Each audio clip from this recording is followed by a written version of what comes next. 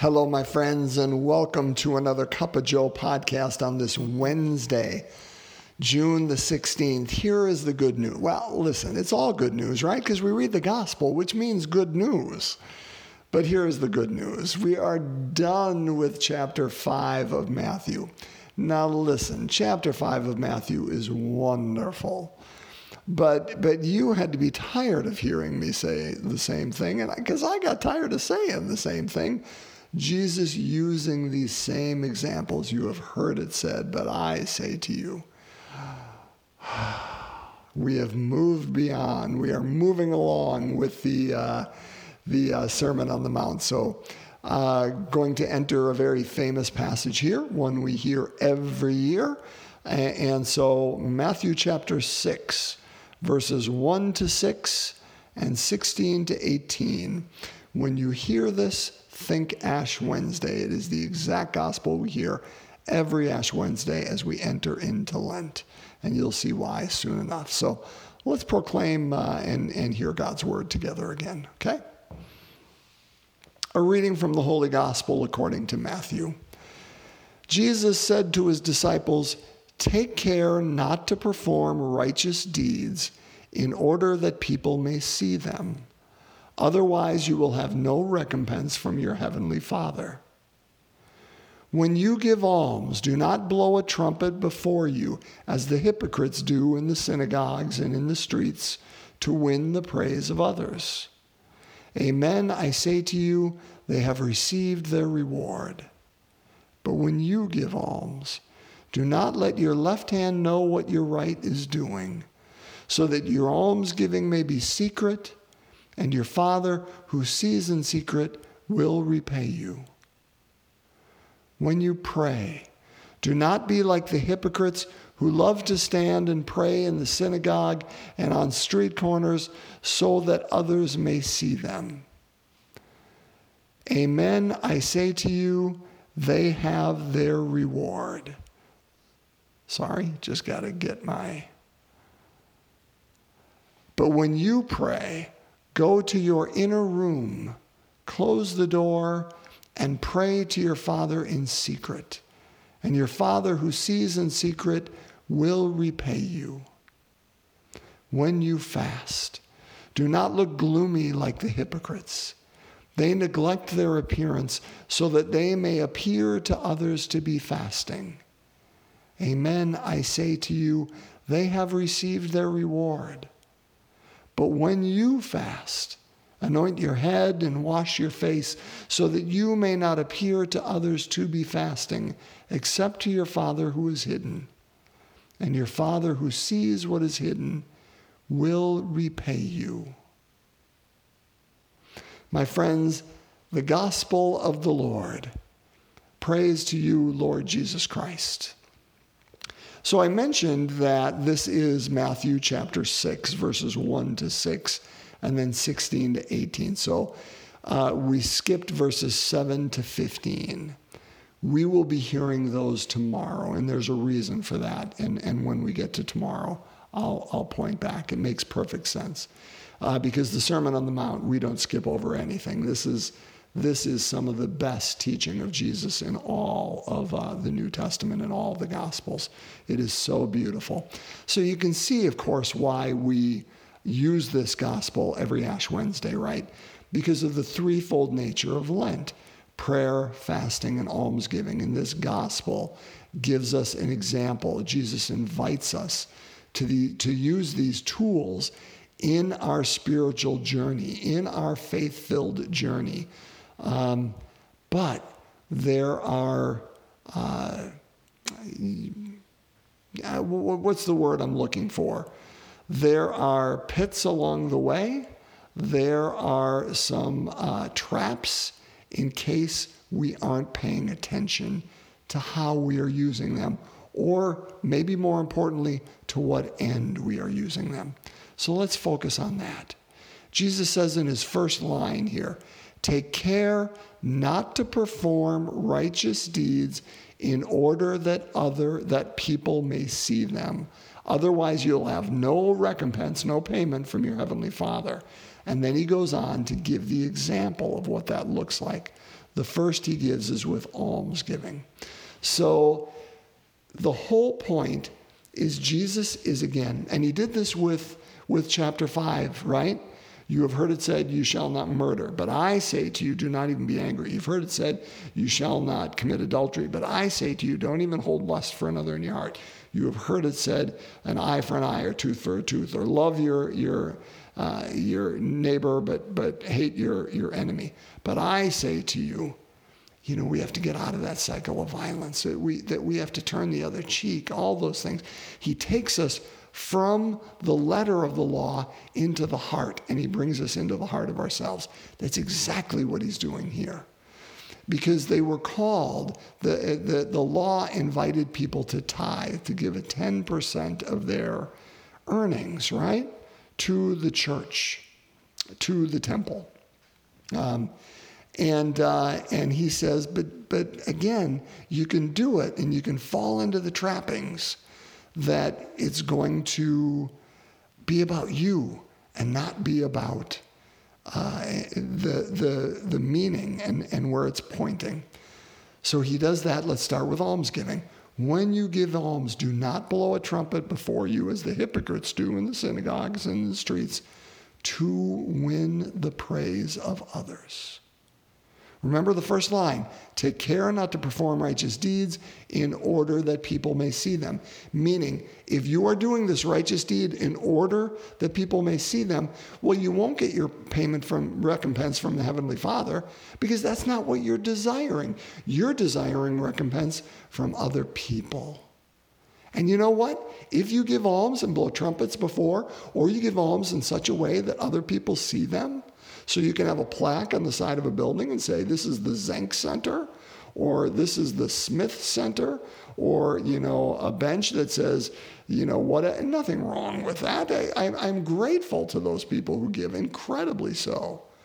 But if our purpose is so our name can be seen, and people look at us and say, wow, what a good giver they are, I've received my reward because that's what I desire.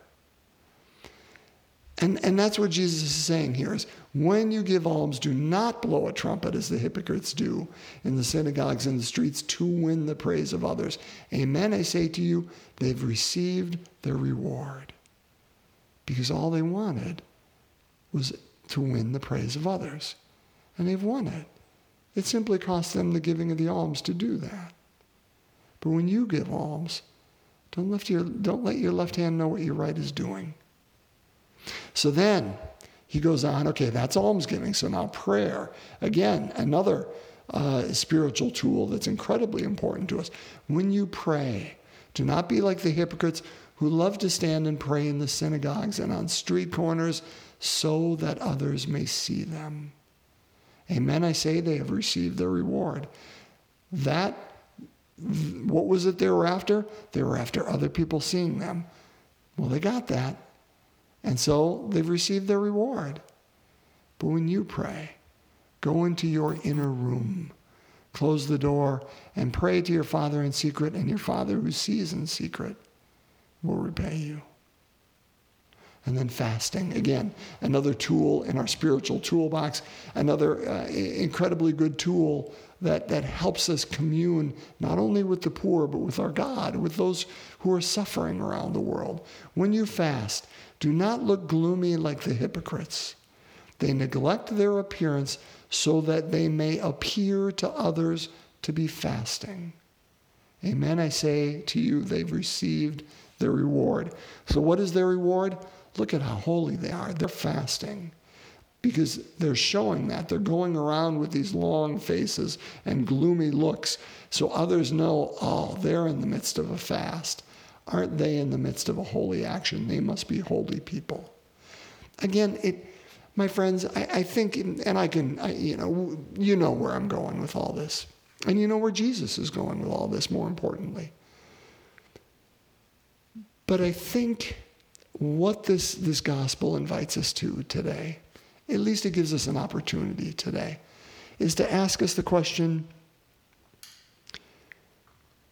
what are the intentions going on underneath when we not necessarily just pray or fast or give alms. What are the intentions going on within us when we make decisions, when we reach out to other people? What's going on underneath in all these interactions throughout the course of our day? I think Jesus probably was sitting in the temple area before he called everyone to himself, and he's doing the Sermon on the Mount. And he probably watched.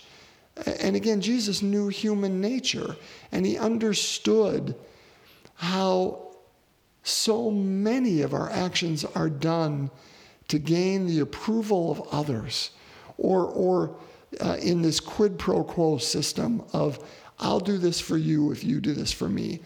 That these are merely exchanges, that I'll give these alms and I'll blow this trumpet if you look at me as a generous person.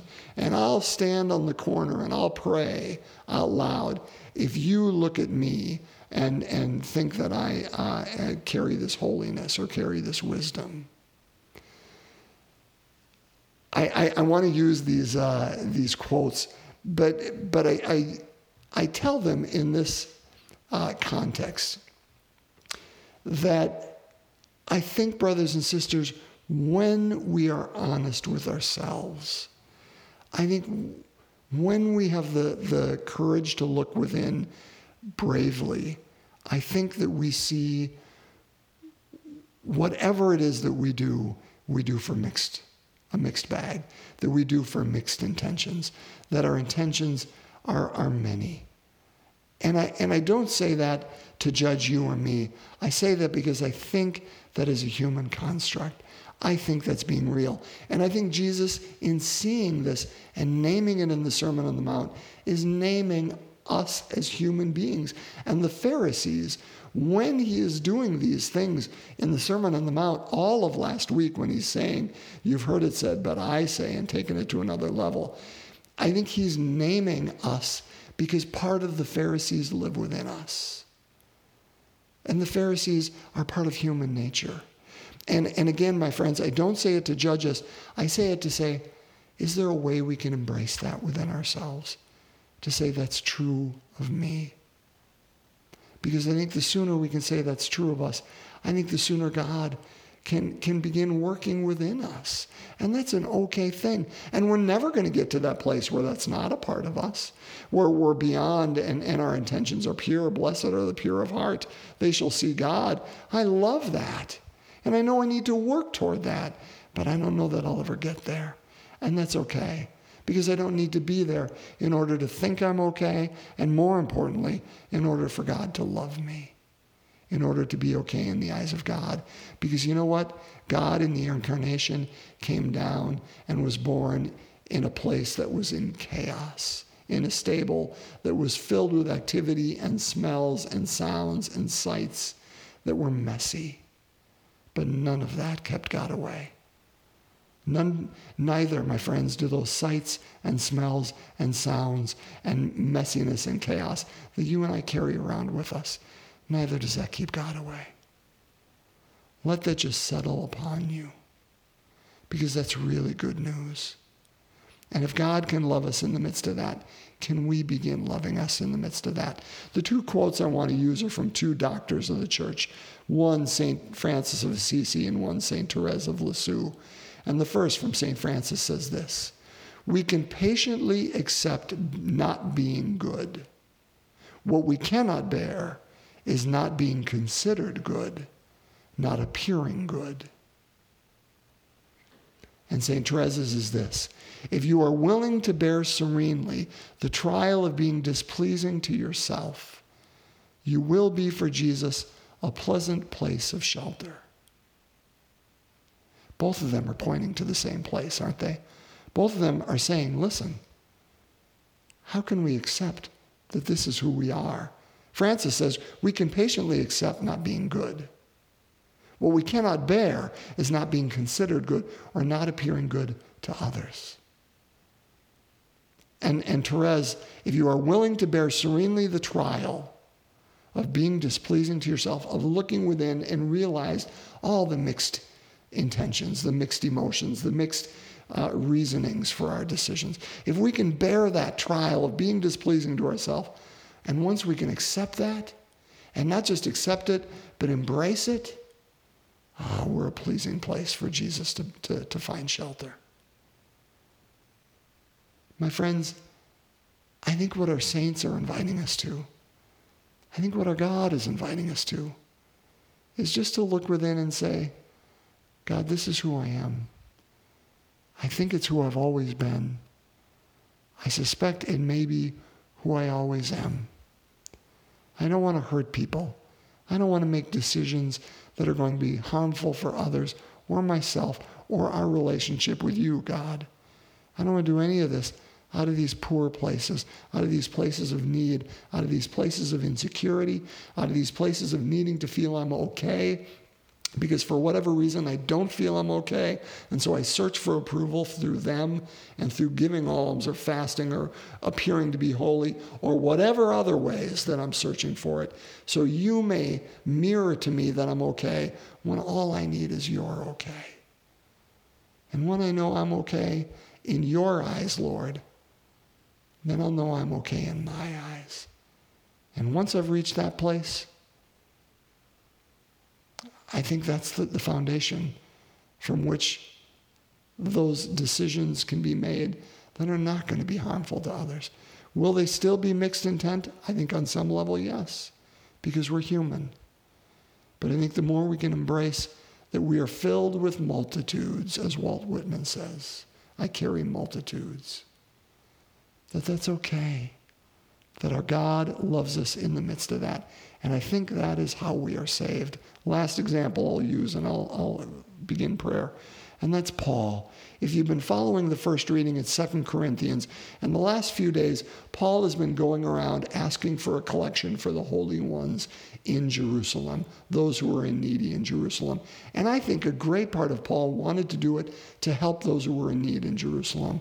But I also think if you know Paul, and you've read his letters, and you're familiar with him, he wasn't accepted by many people. I'll use this in quotes, the ultra-Orthodox in Jerusalem. And there were those who questioned him. And I think part of the intentions that we're seeing with Paul and that come through in his readings and come through kind of with his temper on occasions are Paul wanted to be accepted too by the apostles in Jerusalem. They were the head of the church. And he wanted to justify his ministry and mission to the Gentiles. And I think part of what Paul was doing with this collection was going to come back with money that in their eyes made him acceptable to them and justified his mission. My friends, that doesn't mean, okay, that's good, and we're going to have all these ulterior motives, and let's try to have them. But I think if we know Paul had that, and we know St. Therese and St. Francis dealt with that, can we embrace the fact that we do too within ourselves and come to not pretend it's not there, but to be honest that when we make decisions, we make them for a multitude of reasons. And God can work with that. God can work with that. It can be a pleasing place of shelter for him as long as we embrace it and know who we are as well. We're good in the eyes of God, my friends. We don't need to seek it in the eyes of anyone else. Let's pray. And so we begin, of course, in the name of the Father, Son, and Holy Spirit, amen. The third luminous mystery, the proclamation of the gospel. Our Father who art in heaven, hallowed be thy name. Thy kingdom come, thy will be done on earth as it is in heaven. Give us this day our daily bread, and forgive us our trespasses, as we forgive those who trespass against us. And lead us not into temptation, but deliver us from evil. Hail Mary, full of grace, the Lord is with thee. Blessed art thou among women, and blessed is the fruit of thy womb, Jesus. Holy Mary, Mother of God, pray for us sinners, now and at the hour of our death. Amen. Hail Mary, full of grace, the Lord is with thee. Blessed art thou among women. Blessed is the fruit of thy womb, Jesus. Holy Mary, Mother of God, pray for us sinners, now and at the hour of our death. Amen. Hail Mary, full of grace, the Lord is with thee. Blessed art thou among women, and blessed is the fruit of thy womb, Jesus. Holy Mary, Mother of God, pray for us sinners, now and at the hour of our death. Amen. Hail Mary, full of grace, the Lord is with thee. Blessed art thou among women, and blessed is the fruit of thy womb, Jesus. Holy Mary, Mother of God, pray for us sinners, now and at the hour of our death. Amen. Hail Mary, full of grace, the Lord is with thee.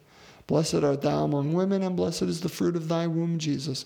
Holy Mary, Mother of God, pray for us sinners, now and at the hour of our death. Amen. Hail Mary, full of grace, the Lord is with thee. Blessed art thou among women, and blessed is the fruit of thy womb, Jesus. Holy Mary, Mother of God, pray for us sinners, now and at the hour of our death. Amen. Hail Mary, full of grace, the Lord is with thee. Blessed art thou among women, and blessed is the fruit of thy womb, Jesus. Holy Mary, Mother of God, pray for us sinners, now and at the hour of our death. Amen. Hail Mary, full of grace, the Lord is with thee. Blessed art thou among women, and blessed is the fruit of thy womb, Jesus. Holy Mary, Mother of God, pray for us sinners, now and at the hour of our death. Amen. Hail Mary, full of grace, the Lord is with thee. Blessed art thou among women, and blessed is the fruit of thy womb, Jesus. Holy Mary, Mother of God, pray for us sinners, now and at the hour of our death. Amen. Hail Mary, full of grace, the Lord is with thee. Blessed art thou among women, and blessed is the fruit of thy womb, Jesus. Holy Mary, Mother of God, pray for us sinners, now and at the hour of our death. Amen. Glory be to the Father, and to the Son, and to the Holy Spirit, as it was in the beginning, is now, and ever shall be, world without end. Amen.